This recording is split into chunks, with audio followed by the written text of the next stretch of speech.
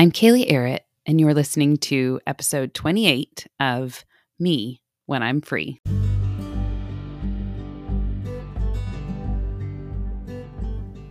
This is the podcast that ponders the question, who is this me when I'm free? And why does it even matter? And what would it be like to live into our unique design on behalf of the world?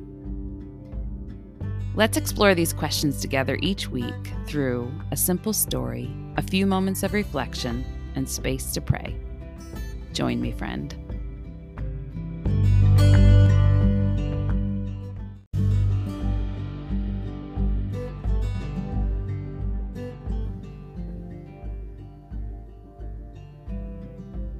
When I ask the question, what is your calling? What stirs for you? Maybe you think of your sense of purpose or your vocation, possibly the causes for which you have a passion come to mind. Or maybe this question feels foreign. The idea of having a calling is not something you have considered before, or maybe it seems like a question only reserved for people in ministry, like pastors or missionaries. A quick Google search reveals some of the more popular definitions of the term calling. According to Webster's dictionary, calling is a strong inner impulse toward a particular course of action, especially when accompanied by conviction of divine influence. A Forbes article has a rather pragmatic explanation. What is your calling? The author writes. It's what you love to do. It's what you're good at. It's something that makes a difference. Sometimes it feels like it's what you were put here on this planet to do. The article goes on to list 7 very specific ways you can know you found your calling, including you're happy and your output is huge. Personally, I have always loved Frederick Buechner's definition of calling in his book Wishful Thinking. The place God calls you to is the place where your deep gladness and the world's deep hunger meet. This leads us to the conclusion that in order to be called, we must assume that there is a caller. And that is where the mystery of calling begins. I remember when I first began wrestling with this question of calling. It was right after spending 2.5 years as a missionary in Seoul, Korea. Now, you might have thought that I would have considered the question of calling prior to moving to the other side of the world, and I imagine I did to some degree. But truthfully, a pros and cons list was the deciding factor in my decision to join my family teaching at an international Christian school in this big, bustling city. Was I called to live overseas forever? Only time would tell. Indeed, time did tell.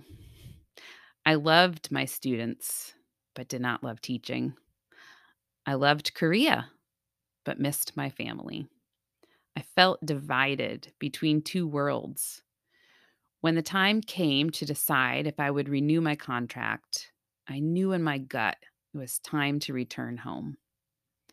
A passage from the book of Ezekiel about returning to the country where I came from seemed to divinely confirm this sense as I prayed. But if not Korea, then where? And if not teaching, then what? Was I really about to throw away 4 years of college? One domino of a change in calling knocks down 10 others. I had no answers as I packed my bags and returned back to the States. 20 years later, and I'm glad I lived those questions. Something about this season opened my eyes to the mystery of calling. Pros and cons lists no longer sufficed.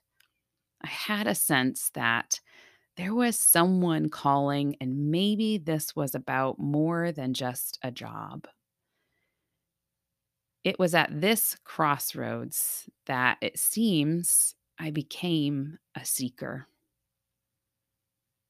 My sense now is that actually I was the one being sought. I like how Oz Guinness describes this kind of moment in life in his book, The Call. True seekers are looking for something. They are people for whom life or a part of life has suddenly become a point of wonder, a question, a problem, or a crisis. This happens so intensely that they are stirred to look for an answer beyond their present answers and to clarify their position in life. However, the need arises and whatever it calls for, the sense of need consumes the searchers and launches them on their quest. As we explore this idea of calling together in these upcoming episodes, I want to be clear.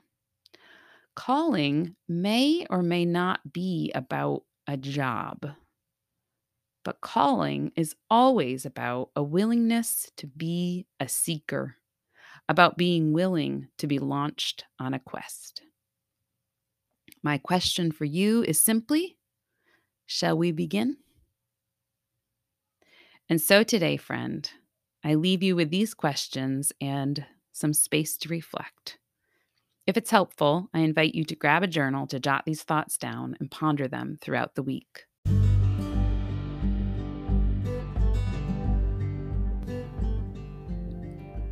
Question 1.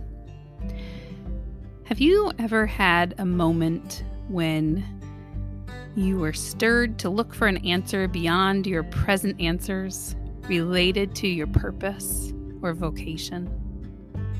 Maybe it was a season of crisis, or possibly you simply began to wonder if there was a need that you were designed to uniquely meet.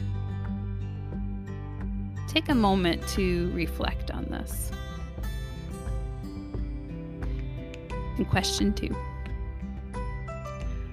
What questions do you have for God about your calling? Do you wonder if you have what it takes to live out your calling? Or maybe do you fear what He might ask if you respond to His call? Take a moment to name your questions out loud, or even better, jot them down. There is a gift in simply naming the questions. Then, would you take a moment to reflect with me and maybe even journal Ephesians 1, verses 18 and 19. I'm reading them in the New Living Translation. I pray that your hearts will be flooded with light so that you can understand the confident hope He has given to those He called, His holy people, who are His rich and glorious inheritance. I also pray that you will understand the incredible greatness of God's power for us who believe Him. Let's pray. Dear Jesus, can you help us to be seekers, to be willing to pay attention to the pathway you might be inviting us to in order to live into our unique calling and design? It's in your strong name we pray. Amen.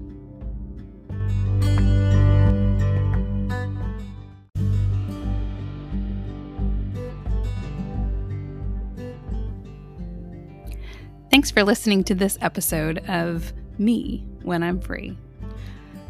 I hope you'll continue to join me on this journey toward wholeness and calling. I'd love a traveling companion. My hope is that you'll see yourself in these stories that I share here, and if nothing else, you'll feel less alone.